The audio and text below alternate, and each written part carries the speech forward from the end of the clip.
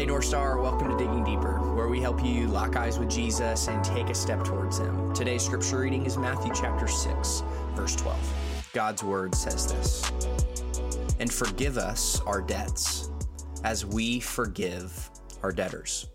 Today is the 24th day of Lent, which is a season of self-examination and self-denial, where we empty ourselves of the lesser things of this world and fill ourselves with the greater things of the gospel. It's not too late for you to join in on our Lent prayer journey, which you can find at northstarchurch.org/prayer tools.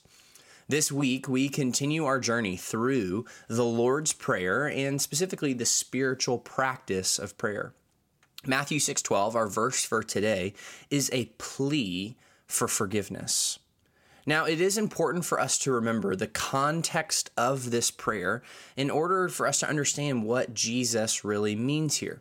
Because the Sermon on the Mount, which is where the Lord's Prayer is contained, focuses on how to live in the kingdom, not how to get into the kingdom.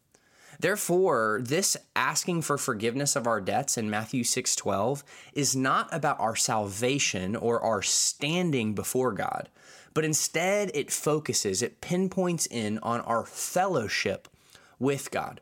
Please be reminded today that if you are in Christ, your sins have already been forgiven, that you've been brought from spiritual death to spiritual life, that the moment that you trusted in Christ, your salvation was sealed for eternity, not on the basis of anything that you have done or said, but on the basis of Jesus' life, death, and resurrection. Praise be to God. This is good news for us. Yet, while we are forgiven in Christ, you and I know this in our felt experience, we continue to miss the mark. Our lives, my life, is littered with sin. And while this does not disrupt our union with God, it can disrupt our communion with Him. So we ask in this prayer that while we are saved, we ask that the Father would forgive us of our sins.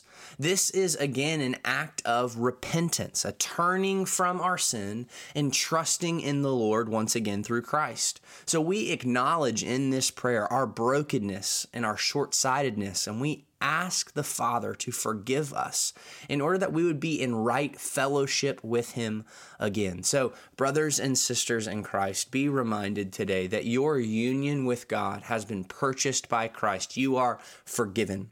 But in the meantime, we still fall short. We still miss the mark. And so we repent and we ask God for forgiveness in order that that fellowship may be reunited.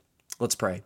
Our Father, on this 24th day of Lent, we just take a moment and ask you, God, to help forgive us, Lord, for our unbelief and our unbelieving prayers. Father, when we have prayed for something, but we had no faith that it could truly happen, God, would you grant us that faith today as we, Lord, as we long for your return, and we thank you for your forgiveness. And Father, we pray this now through the Son and by the Spirit.